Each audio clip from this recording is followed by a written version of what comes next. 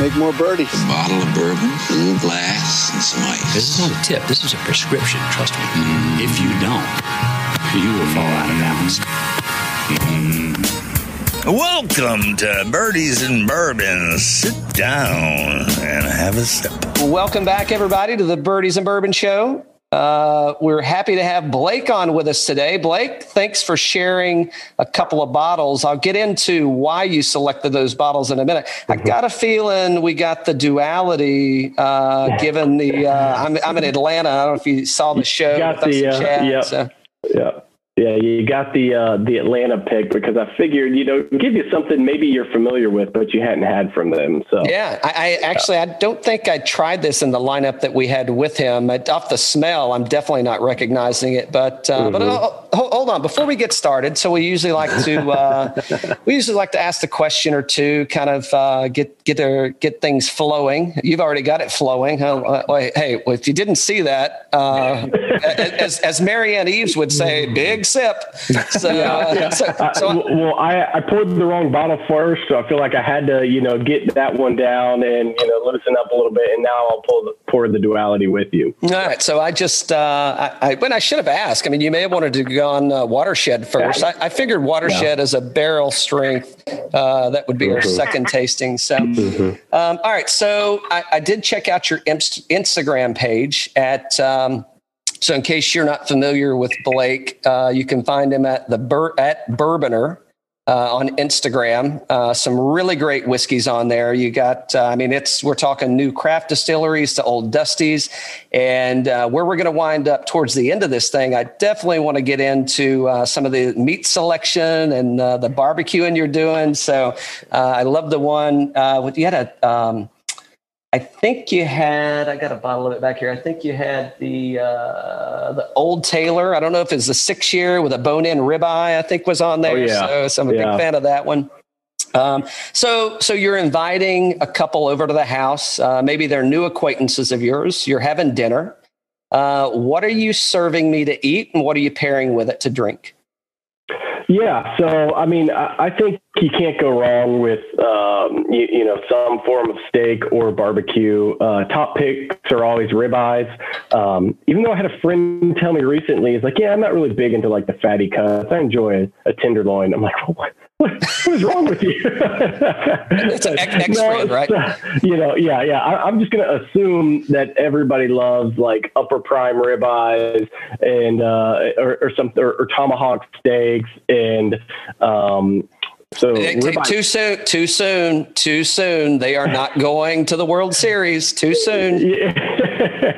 Yeah, I should have been a little more considerate for Atlanta people watching the show. But as a Cubs fan who's had to endure like years of terrible baseball, I don't feel too bad.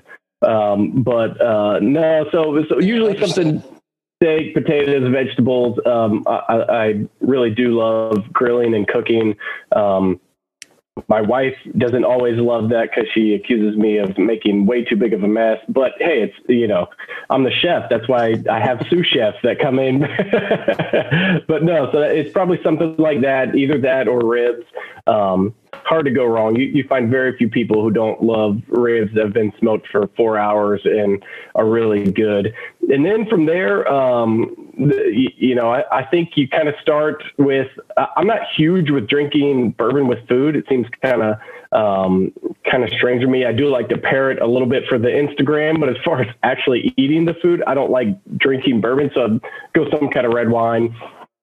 And then from there, like, you better be ready for a tasting if you're coming over. Like, we're going to start with something you may like, and we're going to explore from there. And I'll try to tell people, like, hey, I don't care what you drink, and I'm not telling you how to pour your own glass, but start small, because if you pour 2 ounces, you're going to be hammered by about the third or fourth bottle. But no, that's always fun things for me, is to have people come over, let people try things they haven't tried or have always wanted to, or just see new brands or try something dusty, or I try to keep a collection at the house that gives me something to give everyone, whether they're novices or whether they've been into bourbon for a while and you got to pull something out that's really old.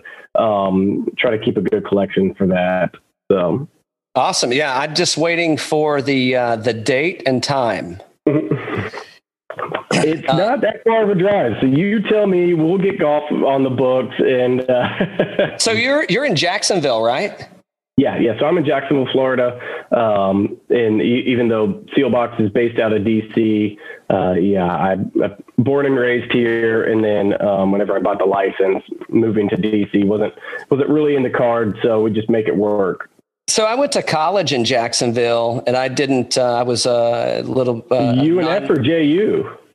So it's now called Florida State College. Okay. It was a 2-year school, and then it moved over to a 4-year school. And I'm trying to think. I lived off of Deer something Drive right there. Deerwood. Yeah, and then the golf course on the right South there. Side campus. Yeah, so there's 2 courses there actually. There's Deerwood, and then down the street there's Deer Creek. No. So I played Deer Creek before. A good friend of mine, he's a member there. Chris, I call him Belafonte just so I don't give his name away. So I played there with him. But then the course that I lived on, I lived in some condos, and it's not there anymore. Yeah. Was it Bay Meadows? Yeah. Funny story. So I made my high school golf team at Bay Meadows. I don't even know if it was country club. I think it was just Bay Meadows. No. Yeah, it was a public course. It definitely was. I told you before the show, I'm not a great golfer, but we'd have to play 9 to make the high school team. And it was basically like, hey, we got to have 6 people and there may be 7 people trying out. And so that it's actually torn down and it's now all condos now. So when I was there, so I lived there from 2002 until 2005-ish, late in the year in 2005. And then, so they had, I think in 2005 is when they started, is when they kind of shut the course down, right? So it went from, I could walk out my back door, and I think I was on number 7, I believe. There was a little pond there, and there was like a little rain shelter around it. I think it was a par 5 dogleg right.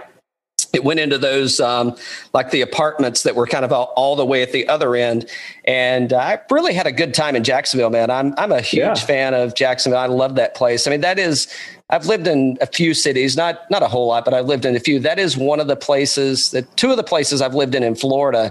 And I would absolutely move to Jacksonville. I'd move to Jack's Beach probably, or Atlantic Beach, somewhere around there if I were moving back.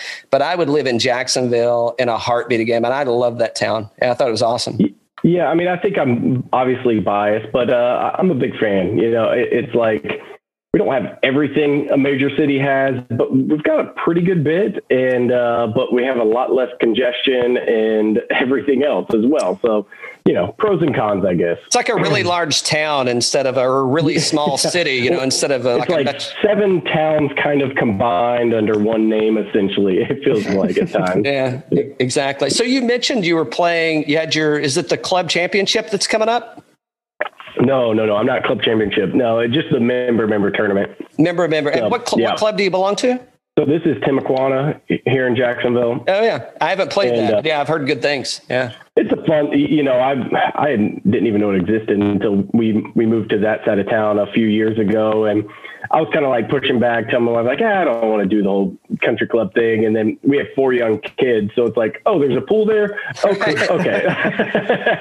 And then that was when, I took like a decade off of golf and have slowly picked it back up. And golf's just, it's a fun sport. If nothing else, I like to I'll go out and walk 9 and tell myself, like, if you're frustrated, who cares? Because you're outside, it's nice out. You're playing, I'm past that stage in my life where I think I'm going to be competitive and get angry and throw a club. Like, I'm there to enjoy it. Maybe I'll get mad and 10 seconds later, I got to let it go. Well, it's funny you bring that up. So I was thinking, we, so Dan and I have day jobs also, and, you have to do these like career development things. And I would always tell my, my directors or managers, whatever, like, hey, what's your career goals? And I'm like, well, I want to make it to, I knew I wasn't going to make the PGA Tour, right? I am shitty at golf, but I'd love to play. So I'm like, well, this is early on in my years. And I'm like, well, I'll have a goal. Maybe I could play the senior tour one day. If I stay in good shape and I'm healthy, it's like senior tour could be something manageable. Well, as I've progressed in years, the senior tour definitely wasn't happening. So I'm like, well, okay. Tougher and tougher.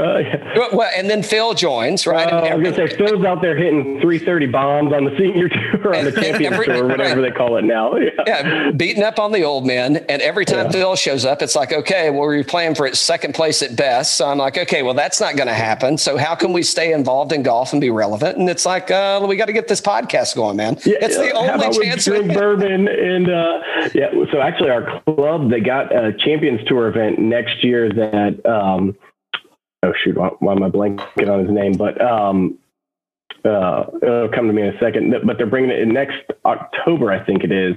That they're coming. So I'm pretty excited about that, just to see them actually play. And because we have TPC, so you get to go out there, and that's a whole different ball game of golf. But now everyone, I feel like even on the senior tour, everybody can hit it way farther than I ever will be able to, even as a young, 35-year-old guy. Like, it's just not happening. There's not enough torque in my back to hit it over 300 yards. Yeah. At this point, I've crested 40. So I'm like, shit, I'm going to hurt myself, and I can't really drink more than I already do. I'm going to be classified as a person with a problem if I go down that road. So then I have to go to a real job afterwards and explain why I'm so sore. And that's not going to happen. Yeah. So hold on. So let's, we've been tasting. So for those of you that are just listening and not watching us, we've already made it through, I don't know, probably a glass and a half or maybe 2 glasses. They're not full. They're just, they're handsome pours. And so you sent over, let's see. So we'll shout out to Chad at ASW. So we've got Duality Double Malt is what I poured. I don't know what you poured first, Blake.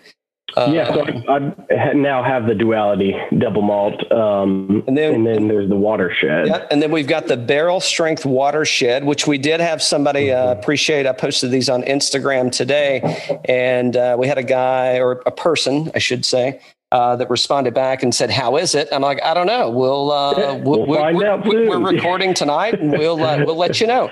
So did any particular reason that you sent these two? We touched on a little bit, but I'd rather hear your explanation. So one, the Atlanta connection on the ASW Duality, and then 2, the Watershed's one that we're going to be launching on Friday, and so I always get things from people. It's like, well, I heard you talk about this barrel, but it's all gone. So thanks so much. So whatever I do, I try to at least have something that will be available. I know this will probably get posted next week sometime, or I don't know what your schedule is, but there should be bottles available. I don't think it's one that'll just sell out immediately. And I think both of these really highlight what is really cool about craft whiskey right now. And so, to kind of dive into my background a little bit, I had this blog Bourboner, and, we did a bunch of private barrels. It was the Pappy Van Winkle release map, the Antique Collection release map. It's, what new Four Roses small batch limited edition, what ages there were. Then I started to notice there are a lot of really cool, smaller producers coming out. And that's kind of how CO Box evolved.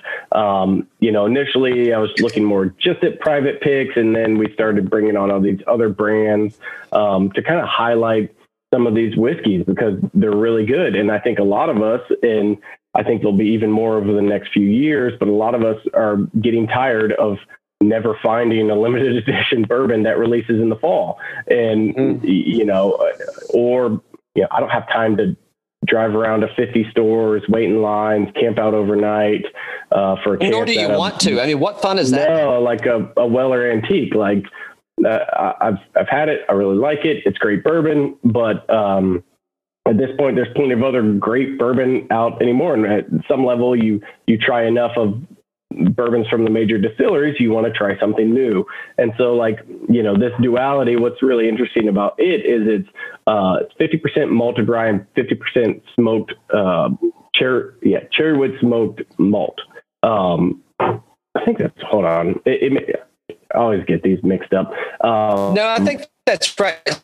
Duality, and I'm going to swing by and see Chad. We were trying to get up there tomorrow. It's not going to work out for him, but I think I'm going to go by. They just released Optic Pro.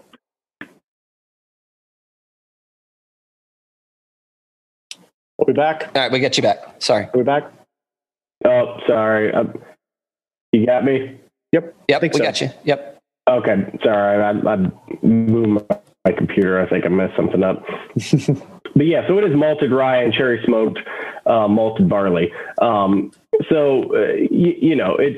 getting a bunch of different flavors. It's not a bourbon. It's a malt.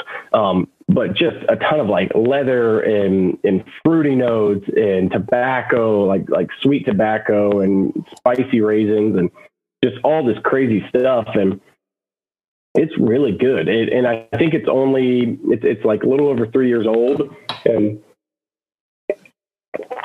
just, I was pretty excited whenever I tasted this barrel. Yeah, so it's the single barrel pick. So for those that are listening, so again, we're drinking the Duality Double Malt, and it's coming in at what do we got? We got 53. Should be 106 proof. Yeah, 106.8 proof. 106. Yeah. So I'll tell you what, if you're a Scotch drinker and you're wanting to, it's like, I don't really drink a lot of bourbon, but I like Scotch because I like that kind of smoky, peaty kind of thing. This really fires and hits all those notes for me, man. I mean, and so you mentioned raisins, and it's kind of a mixed bag, right? Some people are like, raisins, I don't like them. Raisins, I do like them. But I haven't really had anything. I mean, I'm almost getting like a kind of, I'm going to say like that New Orleans bread pudding with raisins in it kind of thing. I mean, it is like totally that note. And then on the back end, so I'm thinking like kind of like a sweet barbecue sauce with this thing that's smoky. I mean, this would pair really, really well if you were doing, so if you're you mentioned ribs earlier, and if you're a dry rib guy and you like your barbecue sauce on the side, this thing is like totally, actually, this would make a damn good like barbecue sauce on the side. Well, talk about making a whiskey barbecue sauce. I mean, this is like hands down, man. I mean, this is. Now you're speaking my language. Now you're giving me all kinds of good ideas. Well, I mean, but like this would make a hell of a glaze for, could condense this stuff down. And I mean, this is like all over some baby back ribs, man. Slow smoke those things. I mean, that is money right there. So Chad, if you're listening, when's the rib fest? Bourboner and I and Dan are. I will drive up for it. I am more than happy to shoot all holla smoker up there for it. So let's make that happen. Well, we could also get Chad Parker from Eastlake. Maybe he and is it Stuart Sink? Yeah, that's partners with.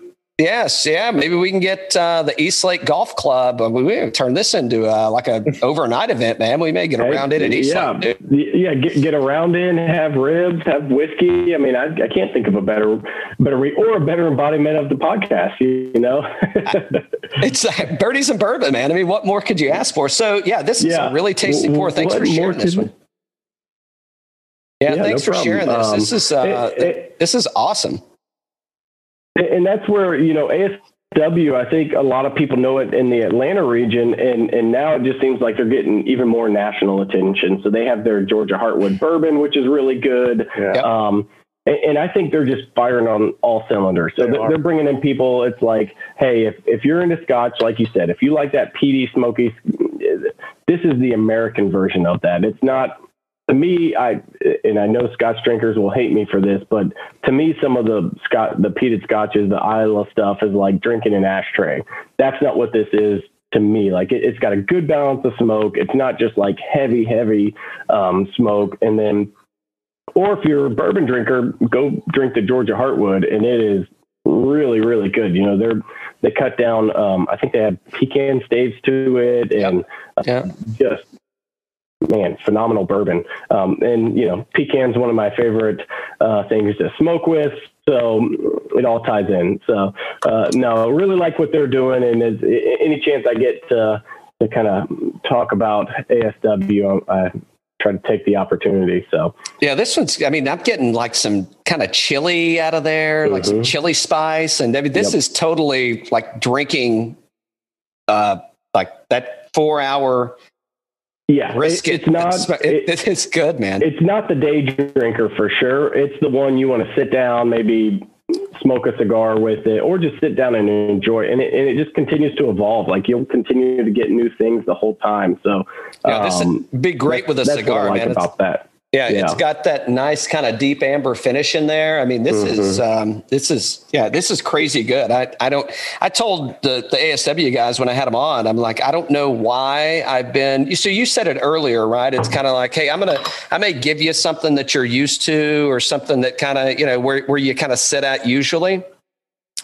I don't know why, living in Atlanta, I hadn't tried ASW until, Dan, we had them on maybe a month or two ago, give or take. We had them on like a month ago, and Cal and I were talking afterwards. We had Chad on. Chad, number one, Chad was outstanding on the pod because that guy knows his stuff. He knows how to tell good stories, and he was entertaining throughout the entire time. I think we probably spent like 2.5 hours with him on the pod. We spent a long time. Yeah, I mean, not all that was released, but we spent. But the product is outstanding. Everything was outstanding. Yeah. I don't know why I passed it up. And again, I mean, probably just like everybody, I shouldn't say everybody else. I don't want to speak for everybody else, but I mean, in my simple mind, it's like, if I'm going to drink bourbon, I drink bourbons and scotch and whiskey. I don't drink a lot of vodka. We got another guy that likes to chime in every now and then, Sweet Cream. He's a big vodka fan. That's why we don't let him on the show. But and it's like, oh, it's Atlanta, and and I want to drink like a real bourbon or real whiskey, and I mean, these guys are really doing an outstanding job of making real whiskey, and and this the things that they're doing as far as finishing in Richland rum barrels, and I think they've got a new port barrel coming in, and it's like it's a different time. And so I'll stop in a minute and let you share, because we definitely want to talk about Seelbach's a little bit and kind of what's going on there before we get into the watershed. But, it's the days of, hey, this is your dad's whiskey and you only have one bottle at the house and it's the same bottle every time. I mean, there's so many, I mean, I think we've surpassed the craft beer industry as far as bourbon and whiskey goes, because I don't taste a lot of crappy craft whiskeys. I mean, almost everything you're getting now is such quality that it's like, I don't know why I haven't tried or experimented with that before, because it is so good. And it's the issue you run into is kind of like your issue behind you. And I'm sure it's even bigger than that, right? It's like, holy shit, how much liquor can I buy? And it's like, no, really, you got to try this bottle, because it's different, but it's different in a really good way. That it's like, I got to try it. You're right. I do. And you're trying it. So it's a really fun time to be a whiskey or bourbon explorer right now. Mm-hmm. Yeah. And it just is kind of the parlay on that. It's just like that exploration is taking a step further. It's like, the big guys said this kind of at the beginning of, they make great bourbon, but it's how much variability are we really getting from a distillery who has 2 or 3 different mash bills, and then we're just picking from different ages and different places in the warehouse. Like, you get some different flavor notes, but all in all, the profile is really, really tight on all of that. So then you bring in somebody new who's changing up the mash bill, or just, the barrel finishings and all the different kind of things, and kind of pushing the innovation button a little bit. And that's what's exciting to me is, now granted, there are some bad craft whiskeys out there. I think we've all been burned on that before. We've all spent $80 on a craft bottle, and it was, you have trouble mixing it with Coke. But that was much more prevalent 5-6 years ago. And I've talked about this before, where I don't think that whiskey can't be good at 2 years old or 4 years old. I think you just have to make it a certain way. I always point to like Chattanooga whiskey, where they get in depth on, okay, all right, if we want more vanilla, if we want more caramel, if we want some of those older notes that you're used to coming from the aging, how do we get that into the whiskey through the mash bill? And so they use like a lot of caramel malts, they use toasted barrels, they use toasted and charred barrels, and all these other things. And they look at the whole process to just make the best product. And that's where I think we are in craft whiskey today. Is there's a lot more stuff coming out that we've just gotten better at, just because of time, education, more open, all the above, that, you know, we're just making a lot more and better whiskey because of that. So well, it's very user friendly, right? From the sense that, so think about these malts that they're using. And I wouldn't say I wouldn't say atypical is probably not the right word to use, but it's like, so to your point, you know, how do we take 1 year, 2 year old whiskeys and build a profile or an expression that stacks up to something that's going to be an 8, 10, 12 plus year. That's kind of an eye grabber, you know, and yeah. I think that's exactly what we're walking into today. And think about what's already being released. I mean, the next 10 years is going to be freaking crazy in what we're going to see, because you're going to see those 2 year expressions that are going to start coming out, and they're releasing like that. And again, I mean, like, I want to pour this again. I'm not going to, because I want to be like somewhat coherent and not too belligerent, at least for like 45 good minutes. So I may throttle down, in a minute.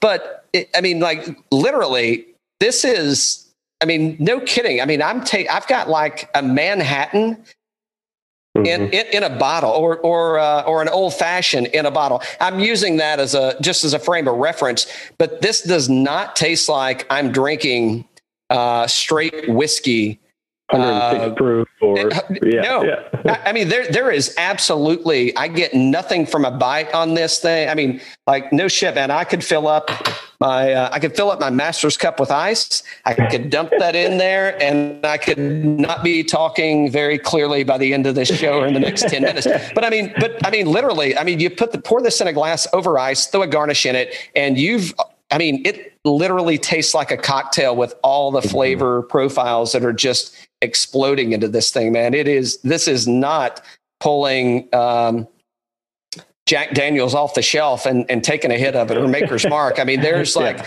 this. I mean, you could sit here. We could do this one for probably 2 hours and just sit there and continue to just pick things, not pick it apart, but pick things out of it and pick profiles and how it's, and as it's sat here in a glass. I haven't let it set very long, but yeah, it just continues to open and go, and it's amazing stuff that these people are doing in a short time frame. Absolutely. We had Tim on, by the way. I don't know if I mentioned that or not. We had Tim on. Yeah, I watched that one, or I think I listened to it actually. I saw it on, but on Instagram. In the car. Yeah. No, but I mean, like, crazy things that they're doing, right? And it just goes to show. And I don't know if you've listened to any of our shows. I mean, I'm a big. I like to experiment with home blending. So taking pre-made bottles and like mixing them with different things and kind of seeing, it's like, this one doesn't really do anything for me. Let me add I'm going to mix this with something. I don't know. I think I'm going to look for a good rye to mix it with, like something that would be interesting, like a big heavy rye, because think about the raisins and I mean, this thing is like just attaching to my mouth when I'm drinking it. You're giving me ideas while I'm sitting here. Yeah, I mean, I'm thinking like a piggyback 6. I may reach back like you are and get this. What have I got? Oh, actually, I'm going to go for the Rare Breed barrel proof rye, and I'm going to mix. I think that's going to be a hell of a pour, man. I mean, that's going to make something work, I think. Yeah, that would be, and that's the fun part of it to me, is, being able to do experiments like that and try different things, and, just see what you like, what you don't like. If you don't love it, go put it on the shelf. Hold on. What are you mixing over there, by the way? I'm mixing it with a single barrel Mackenzie rye that we did. So it's got a ton of like fruit and spice and all this different. Very cool. All these different notes. So I'm gonna see what that's like. You're not outdoing me. I'll be back in a second. So here we go. That's what I like to hear. My kind of show. It's but that's the fun stuff to me, and that's how you expand your palate. That's how you start to pinpoint flavor notes. That's how you understand your own preferences and ultimately make better decisions. If you drank Duality and said, "Oh, I just don't like it. It's just got that smoky note."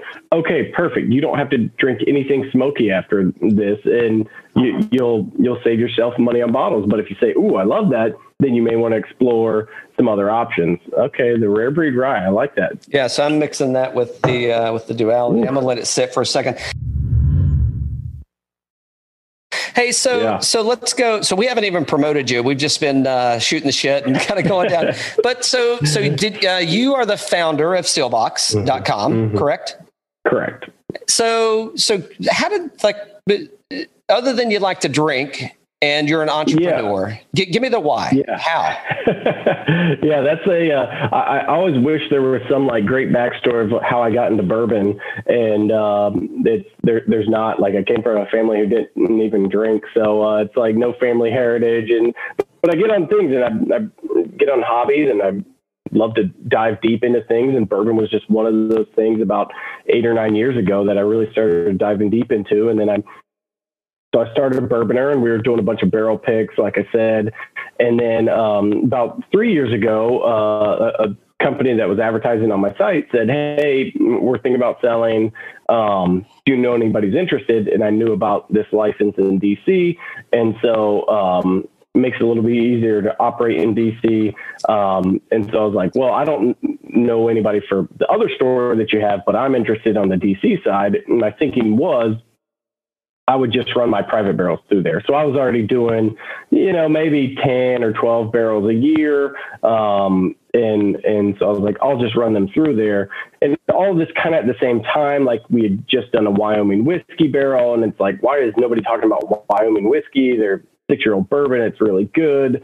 And then a few others popped up. And so all this was kind of coming together at the same time. So I ended up buying the license,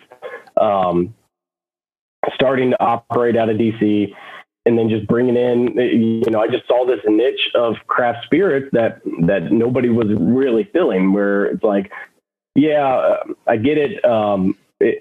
In a store, it's hard to sell Duality because you just walk and see it on the shelf and it's like, oh, the bottle looks nice. Duality double malt. Okay, I'll keep going. But then whenever we sit here and we talk about it and it's like, well, it's 50% malted rye, it's 50% cherry smoked malted barley. That's what really sells people. And that's where I felt like the online presence that I had from Bourboner would really do well for these kind of brands. And I'd built up, a little bit of a following from Bourboner. So people had been reading my reviews, trusted the reviews and everything. So it's like, all right, it's not just some random person who's like, hey, go buy this because we sell it. It's, we have the advantage where we can just kind of work with whoever we want to work with. So that's kind of the long story of how it got started. And then Seelbachs is, I don't know if you know the name or the story behind the name, but Louisville, Kentucky, the Seelbach Hotel. Yeah, the Seelbach Hotel. So the bar manager there, he found, this pre-prohibition recipe or menu for the Seelbach cocktail. And, Seelbach Hotel is very historic, like presidents have stayed there, all this stuff. And so it was really cool that he could find this piece of history, recreate the cocktail, bring it back. And then a few years ago, he came back and said, oh, by the way, that was just a cocktail I created. I made that whole story up. So is that a true story? Yeah, that's a true story. Yeah, what's the ingredients in the cocktail for the listeners? So it's like it varies, but it's like 7 dashes of Peychaud bitters, 7 dashes of Angostura bitters, bourbon. I should know this. Is it vermouth? It's something like vermouth, and then you top it with champagne.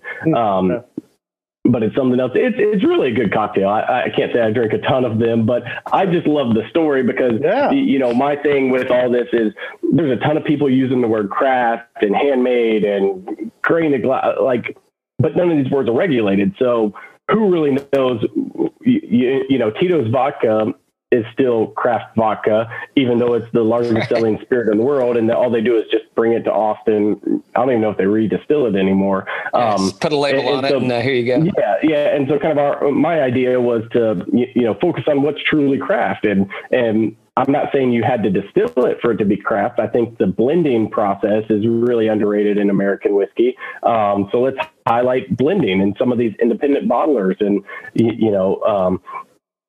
so that became the idea, and just be full on about transparency and highlight these brands. And so it's been going ever since. We had the 2-year anniversary in July, so a little over 2 years old now. And it's been going well. Well, business has got to be cranking now with everything that's gone on in 2020, right? Yeah, 2020 has been a crazy, crazy year. We were extremely fortunate to be one of the industries that was actually, spurred on by the lockdowns and everything, because everybody wants booze. We're able to do some cool things like bartenders who were obviously weren't able to work at the time, able to bring them in and have them help us out while we were at an increased capacity. But yeah, it brings headaches too, because it's like then UPS and FedEx are overloaded. And then, we have people who are going to pick up pallets for us from distilleries, and the driver refuses to wear a mask. So then they won't let them in. It's always something in a small business, but no, it's been good for sure. And we've really been fortunate to do some cool things just with, the relationship we now have with Privateer Rum. They usually do a big distiller store release at their distillery. And because people can't travel, we were able to get a lot of that allocation, or some of that allocation, and sell it online and open it up to more people. And that's kind of the idea, is to just, spread these craft spirits out to the states we're allowed to ship to. And, just kind of grow the base as much as we can. So how many states can you ship to? That's a variable question by the day. It seems like I think it's like 8 or 10. It's not many. I wish we were wine. I think wine's like 43, but hopefully spirits will get there eventually. Very cool. Yeah. So what you mix? You mix the Duality with the Mackenzie Rye. Yeah, I mix the Duality with Mackenzie Rye. I think it needs a little more Duality. I'm getting a lot of the rye notes. So are you going on to the watershed now? Well, I'm just pouring it. I'm going to let it breathe a little bit while I'm sipping on this other one. But I did. I'm going to pour and kind of let it open up a little bit. So again, I just cracked these. So these are all fresh bottles. This watershed it's crazy. I'll kind of tell the story because it's a longer one. So this is, so we got Barrel Strength Watershed Distillery. This is Indianapolis. They're in Ohio. What's the city? They got a stamp here. Columbus, Ohio. Columbus, that's right. Yep. And it's coming in at 113.06. Is this we got batch SB? And so this was a private barrel that we did as well. It's got the seal box on the neck tag. And so this is a pretty cool one, because this is, as far as it's either the first or the second bourbon finished in a Nocino barrel. So if you're not familiar with Nocino, it's a green walnut liqueur. So I don't know what the process is for making it, but somehow they take green walnuts, let them macerate, then they add sugar, spices, all this stuff, and make a liqueur out of it. And so, where is that prevalent at? Where do they drink that at? Mainly Italy. So there are very few American Nocinos. The majority of them are Italian. Gotcha. But yeah, it makes like an incredible Manhattan, and you can throw it in just about anything. Just adds depth, adds some bitterness, some sweetness. Really interesting product on its own, the Nocino is. And I was talking with a friend of mine, Aaron Goldfarb. He has the book Hacking Whiskey, And so we had kind of started saying like, all right, you have the book Hacking Whiskey about home blending and all this stuff. How could we hack a barrel? So we've done a few of them now. And this was one. He was like, hey, have you ever heard of Watershed? Like, no, I haven't heard of them. He's like, they've been around for a while, but they're one of the few people I know that has a barrel aged Nocino. So typically it's just they make the liqueur, but Watershed actually would barrel age in previous bourbon barrels their Nocino. And so I was like, well, put me in contact with them. I'd love to chat about it. And so what we did here was they sent me a 4-year-old bourbon sample, tried it. I'm like, okay, this is pretty good. Like, all right, well, if you're willing to commit to the barrel, we'll put it in a Nocino barrel, and then we'll let it age and you tell us when it's ready. Well, the first few months, I'm like, oh my gosh, what did I do? did I go and just waste, all this money on a barrel that I don't think is that great? And the story can only sell you so much. And then, so after, a month or two of that, I'm like, okay, like maybe see a little bit of promise. And then after about 6 months, I'm like, oh, wow. Like it's actually starting to pick up on the sweetness is a little more subtle. It's rounded it out. Like the color on it is pretty crazy. Just picking up a lot of like herbally notes and everything. And then in July, I tasted the sample and I'm like, this is ready to go. Like, this is really good. So it ended up being in the Nocino barrel for 9 months. So it's 4 years old and 9 months bourbon. And it's one of those things. It's another one where I don't think anybody's going to grab this bottle and pour it every single night, but it's just a really interesting bottle. Like, I get a ton of herbs, like mintiness and I'm getting like some anise on this thing on the nose. Yeah, if that's fair. Like there's almost like some gin, like fennel. I'm getting some fennel on this one. Fennel, and then on the palate, like I pick up some of the sweetness, but a lot of spice, a lot of just really interesting stuff. And so that's the stuff I love doing. It's really cool. I love some of the brands we carry and they sell really quick, but ultimately this is what kind of drives me is fun experimental projects like this, where, we get to play around a little bit and try different things out. I think we did, although Barrel Bourbon, they've done all kinds of crazy finishes within the last year. So they took away a lot of our firsts. But we had like the first ice wine finish. We did a rye finished in a gin barrel. We did the Nocino finish. We have some other cool ones coming down the pipeline of like a rye finished in an absinthe barrel, or maybe a bourbon finished in an absinthe barrel. But yeah, that's what I think craft whiskey should be all about. I don't know if we don't need to get away from like what makes bourbon and whiskey and rum and everything good. Like, I think we should always have our standards, but on the private barrel side, like I want to be able to kind of explore a little bit and play around with some different things. So that's the fun part to me. Well, there's a foundation, right? And I mean, you can't move away from the foundation because, it's like the classics, if you will. And it's, the foundation or the classics, I mean, they give you the opportunity to build, and play around with some of these things like this. To me, I mean, this says, I'm thinking of, I know you said there, we got to Atlantitize here, but like with both of these, I'm kind of getting, I'm drawn to New Orleans with both of these drinks, and I'm getting like some. I know it's walnut kind of base, but I'm getting a lot of pistachio out of this Watershed, and I'm thinking it's not pistachio pudding, but there is a pistachio. Yeah, but like dessert. That. What's that like? It's like the green. I know. I'm trying to think of it. What's that called? Because that is exactly the. Yeah, and it's like so. It's. I think this is aged for maybe 6 years or so. I don't know. Bourbon was originally 4 years old, and then it was in the Nocino for another 9 months. So technically, it's almost 5 years. So this is probably 2 or 3 years older than the Duality, right? Yep. The Duality is maybe give or take 2 years, and surprisingly, this is the Watershed is it's hitting my palate pretty thin. not in a bad way. And I'm getting a lot more alcohol, not in a bad way. I mean, I'm just drinking water just to kind of, clear and retry.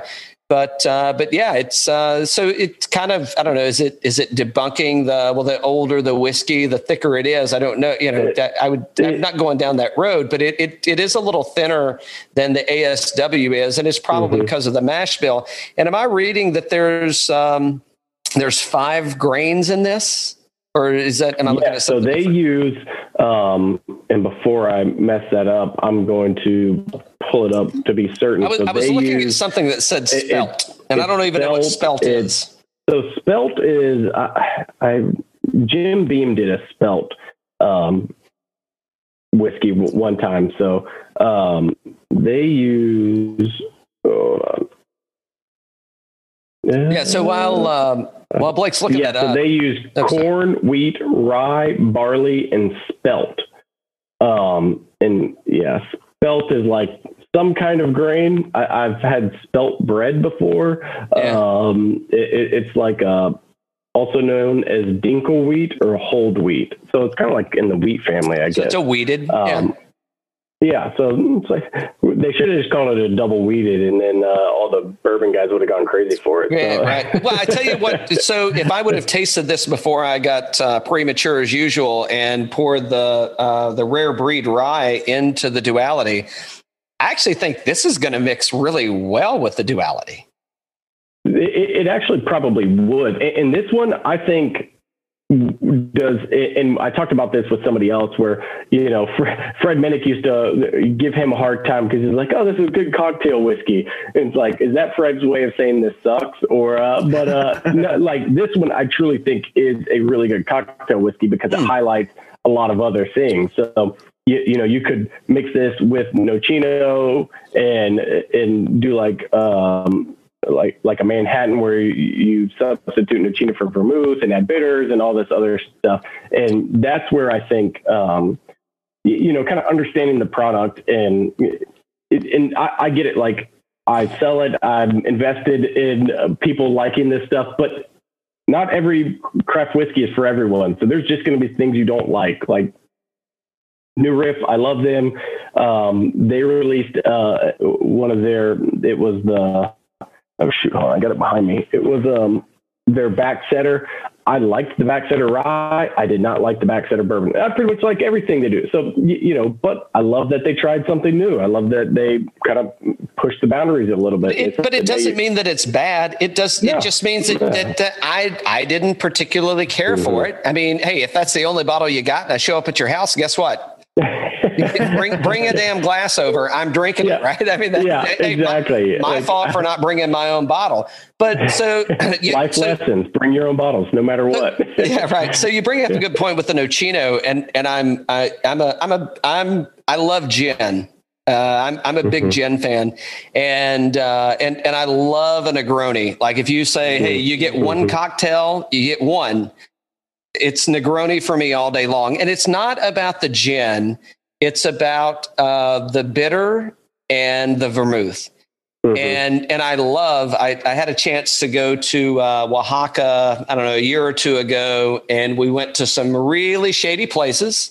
And I was like, they're always the best ones. You get this. No, I mean, but we're out in the country, man. And, it's like, at what point are we going to get surrounded by, 1982 Datsun B10 pickup trucks with guys with machetes? Cartels coming out. Exactly. Yeah. So, but, it was a very cool trip. I would absolutely tell anyone, even if you don't like mezcal, Oaxaca is a place to go and experience the country, the culture, and the people. It's a fantastic state, and everybody's warm and welcoming. So I'm going somewhere, I promise.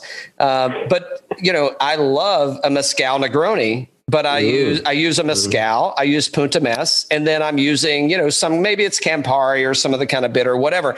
But I mean, these are two really good substitutions for the base spirit in a Negroni. I mean, one, you've got duality that's going to give you kind of that, you don't go like super smoky with a mezcal or a scotch. It's kind of I guess it would be more of a smoky Boulevardier. And then if you go the Watershed, I mean, again, I'm getting kind of that nut, and I'm trying to think of, you mentioned, I don't know if you mentioned the name of the liqueur, but there's a liqueur that's a really nutty, and I can't think of it's almost, I'll tell you. So I would go with the Watershed. I would go Watershed, Cynar, and a bitter. And I think that would make a hell of a play. I don't know what we would call that. I guess we'd call it the nutty Negroni. I don't know, but or the watered down Negroni. But I think that would be a really nice play with that kind of artichoke and that tartness in the Cynar. I think that would really polish off a good play on a Negroni there. Oh, for sure. You're giving me all kinds of ideas. And now I'm like, I got to go home and make these cocktails. You'll get the bill later. Don't worry. You'll get the bill. Thank you for the suggestions. Here's your invoice. Oh, boy. I think that is, we'll always have our purists who think, a barrel or whiskey should never be finished in another barrel, and you shouldn't add ice, and you shouldn't make cocktails, and you probably shouldn't have fun or go to the movies too. But that's not quite what this is all about. Like I think of these things as ingredients at times, but I think they also shine on their own. So find out where you like it, and that's a lot of times a great introduction for people who are just getting into it. It's like, hey, I don't know what I'd like. It's like, okay, well, what do you typically drink? And if somebody is just getting into bourbon, I'm not going to hand them. Or if that's what they love, I'm not going to hand them like, okay, here's 130 proof 10-year-old bourbon. Like that just doesn't make sense. So it's like, okay, let's prime a cocktail for you, get you into it that way, and then you start pulling back a little bit. And I think everybody takes for granted that we all started at some point in this, and I had a bottle of Maker's Mark in my freezer that I thought that was what made you a cool bourbon drinker. Give me the biggest, cheapest bottle you got that I can get with a fake ID. Exactly. It's like, okay, that was what I thought was making me really fancy was, I went to a steakhouse and ordered a Crown on the Rocks fresh out of college, and I'm like, let me get the bullet with a big rock. Let me get a bullet bourbon with a big rock, and like I'm winning. And it's like, but I really don't like bourbon that much. And it's like, right, and I'm not dogging out Bullet. I'm not dogging. Cal, I think you're picking on me again. But, well, I kind of enjoy it at this point a little bit, but I love bourbon and Coke. I can't stop myself. I do too. It's just good. Like give me a bourbon and Coke on a fall day, preferably at a Florida tailgate. And it is just, one of the, I'm not going to call it a cocktail. It's a mixed drink, but it is one of the perfect mixed drinks you can have. And so I'll throw it up on Bourbonr and just without fail, everyone. Oh no, you get dogged out for sure. Mix. Okay, guys, I get it. It's Eagle Rare. What's interesting? Blake, earlier on, you said you like to drink, I think, wine with steaks, right? You don't like to drink bourbon with steaks. And that was interesting you said that because Cal and I have talked about this before as well, but I was either reading one of his books or I heard him on an interview or whatnot. But Adam Perry Lang, who's like kind of like a master of meat or whatnot, said he loves to drink bourbon or like a whiskey with steaks because it kind of cleans the palate. Maybe pair that with a wine and maybe a bourbon. But I think the point he was making was that in terms of the bourbon, like it was kind of like a cleanser, if you will. Yeah. I could see that, cause when you got the heavy, fatty steak and you're eating it and,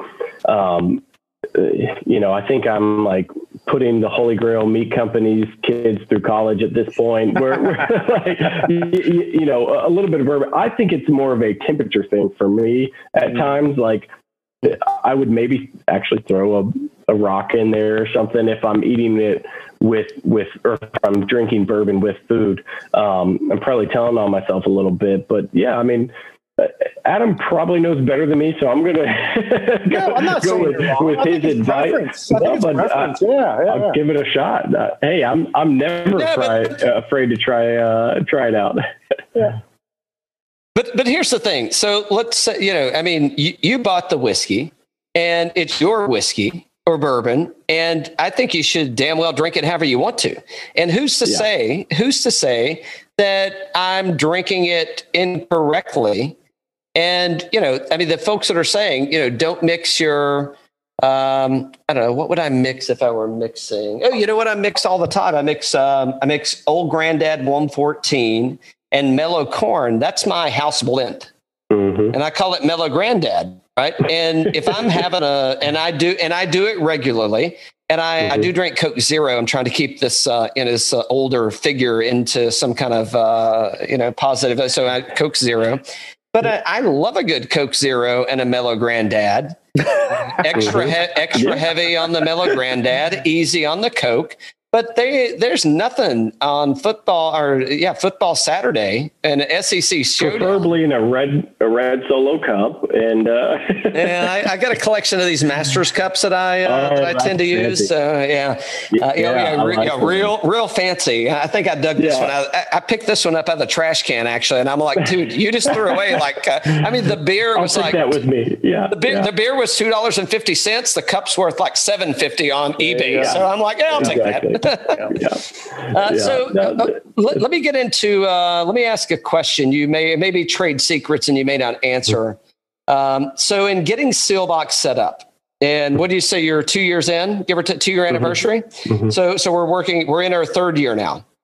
And you set the company up in DC. Was there a lot of red tape to go through, and was it a huge burden? And Tim, so we spoke with Tim with Chattanooga Whiskey a few weeks ago, and he was very forthcoming. So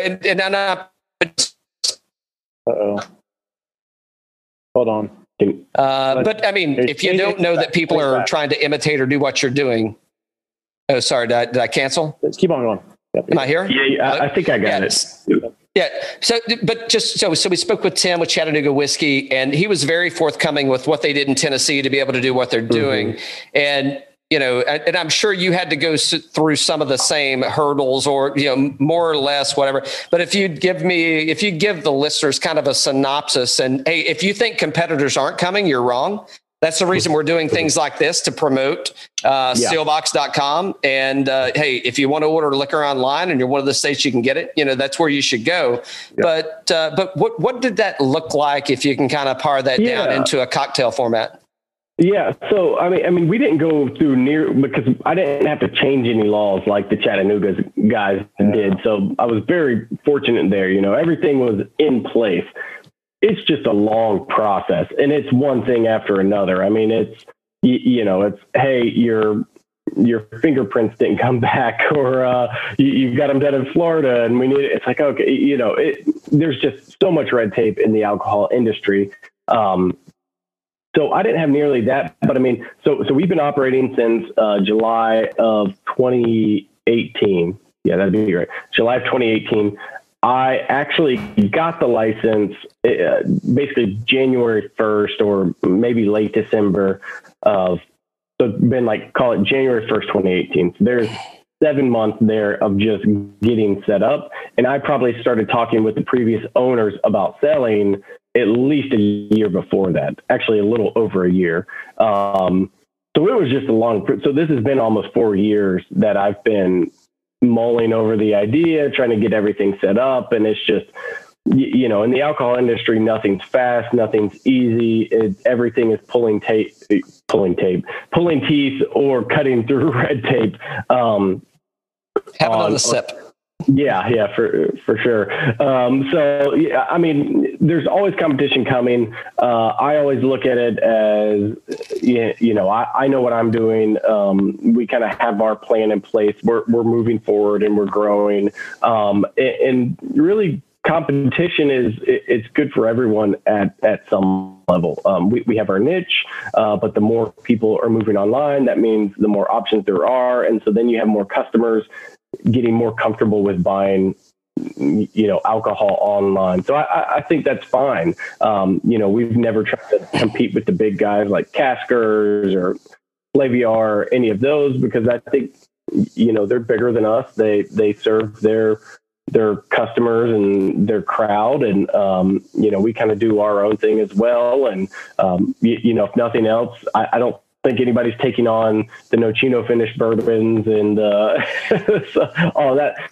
And that's what I've always said. Like, I don't want Seelbach to be the place where you find every possible craft spirit. I think it is, or I want it to be the place where you find the best vetted craft spirit. So, you know, I don't really want 12, you know, butterscotch rum, pineapple rum, and there's nothing wrong with flavoring as long as it's done like naturally, it's transparent, and it's a little bit different and unique. But, you know, so we're not looking for 15 kinds of rums and 13 different flavors of vodka. We're looking for a little more in depth. You know, we've got one coming in this week that I'm really excited about. I've been working on for a while. It's Frey Ranch. You want to share that with us?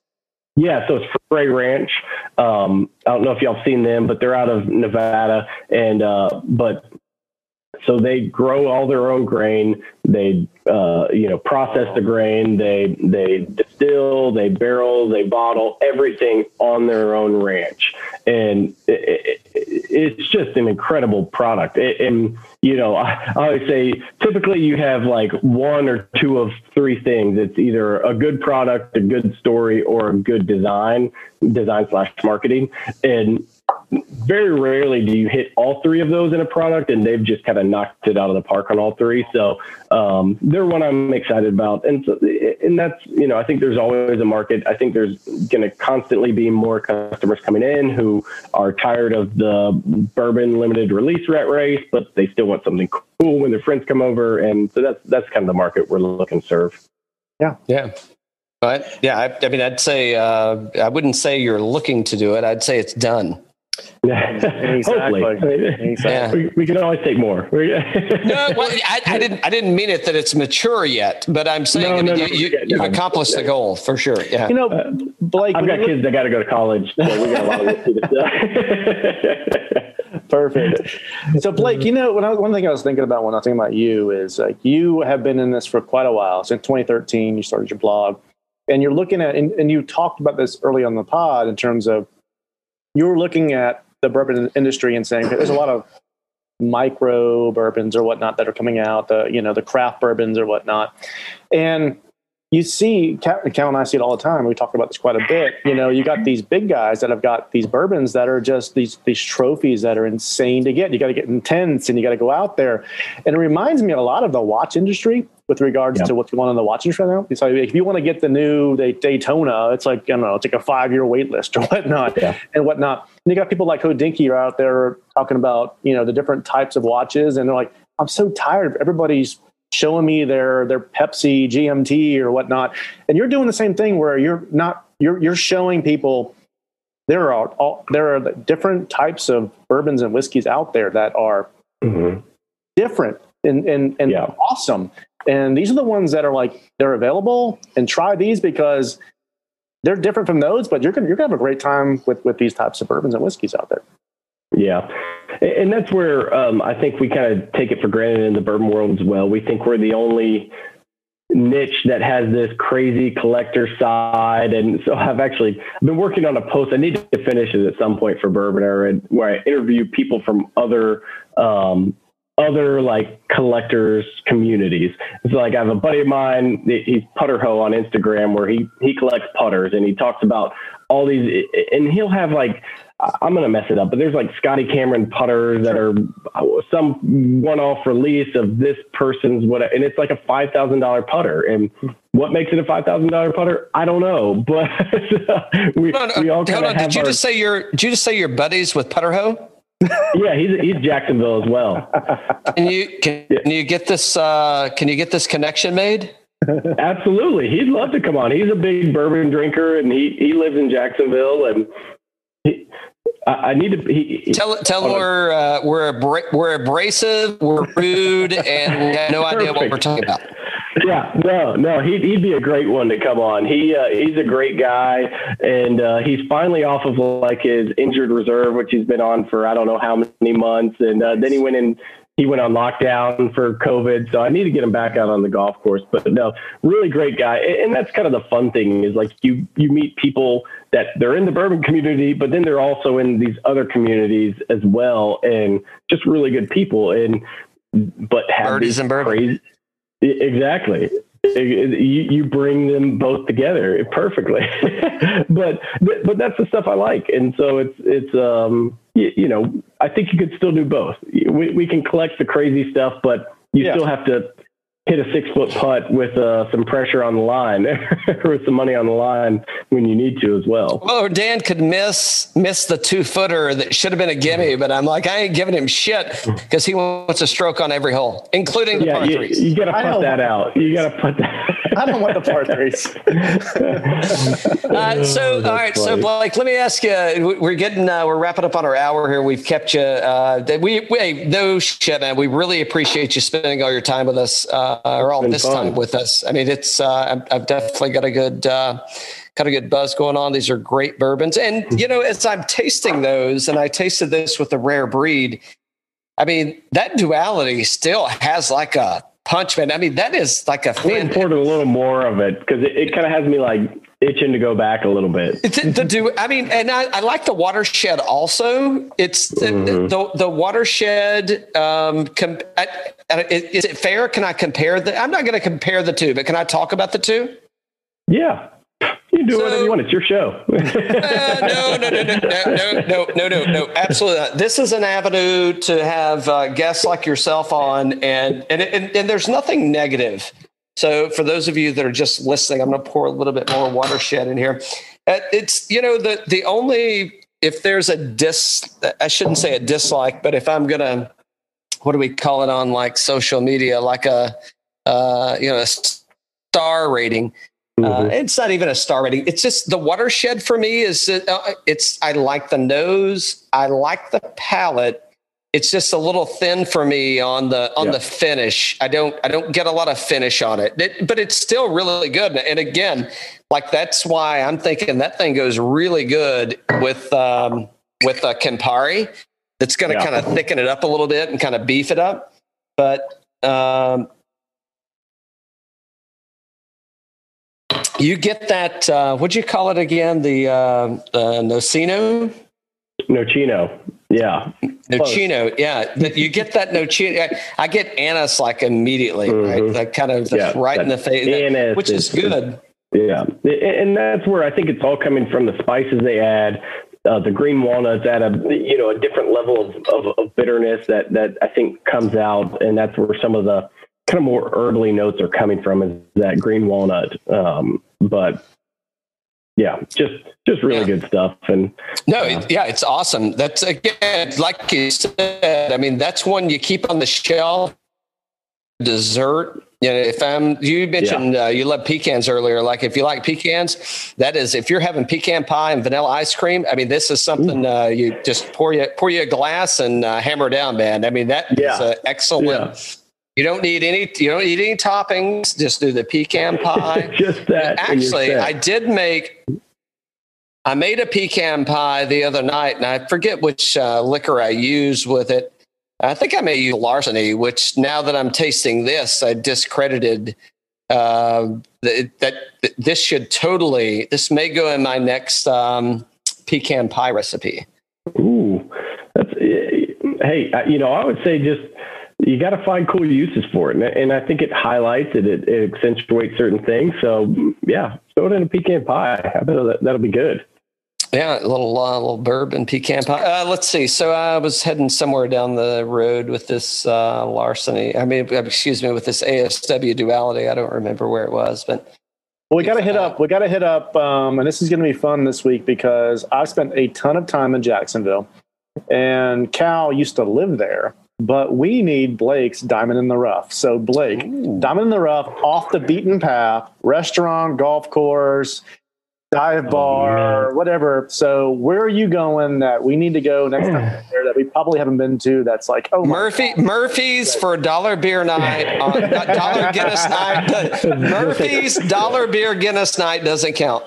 Pete's Bar in Atlantic Beach or Neptune Beach is not going to be, no. Oh man. So Diamond in the Rough.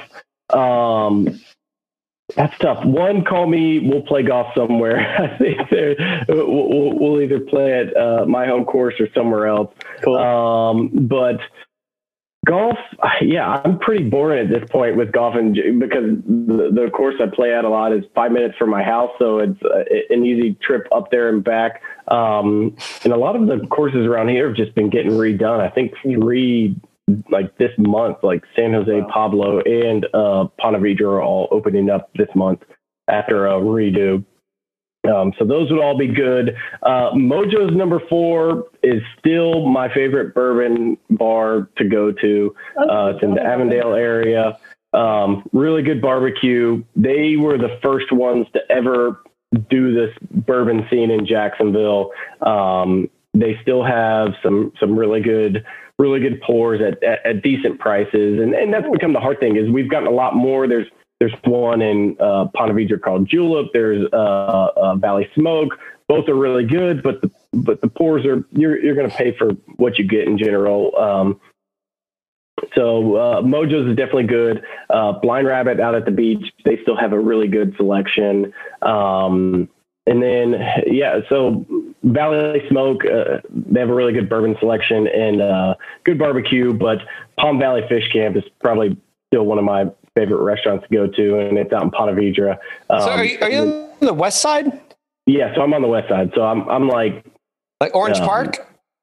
No, not that far. So we're like just west of downtown a little bit. We're Gotcha. called Ortega. Yeah. Yeah, Ortega. Yeah. And what's the little town? So if you go 95 and you take 295 and go west, what's the Fleming little Island? like little 5 Points or so, like 5 Points or something? Oh yeah, like so that? there's 5 Points, there's Avondale, and actually 5 Points is picking up. They for bars and that kind of stuff as well.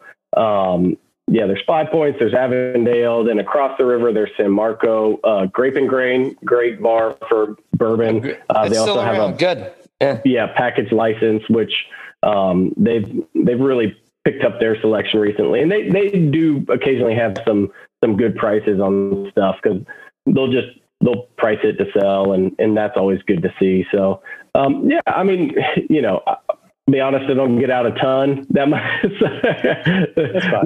with young kids. The nights out with the wife are few and far between at this point. And for some reason, it's hard to get babysitters to take 4 kids 7 and under. I don't know why. That seems surprising to me. Sir, that's your fault. That is your exactly. So, And if it's not your fault, you need to ask for some assistance. I've got more questions to ask then, but no, there's a lot of good stuff in Jacksonville now. Very cool. Even downtown Calford Chop House is really good. So yeah, cool. Great answer, buddy. Great answer. Yeah. Hey, so Dan's got to drop. Dan's got another date tonight with a golf course he's got to go to. So. But Blake, if you don't mind, if you'll stick around for just a second, we want to record. I want to chat with you for a minute or two and have another drink if you're okay with that. Yeah. I've got a couple minutes. I will have to leave. Oh yeah, cool. Somewhat soon, but I did get the text of like, hey, how long until you're home? But no, we're good. Dan, great talking with you. So take care. Cheers, bud. Till next time. Yeah. Cheers. Yeah, see you, Dan.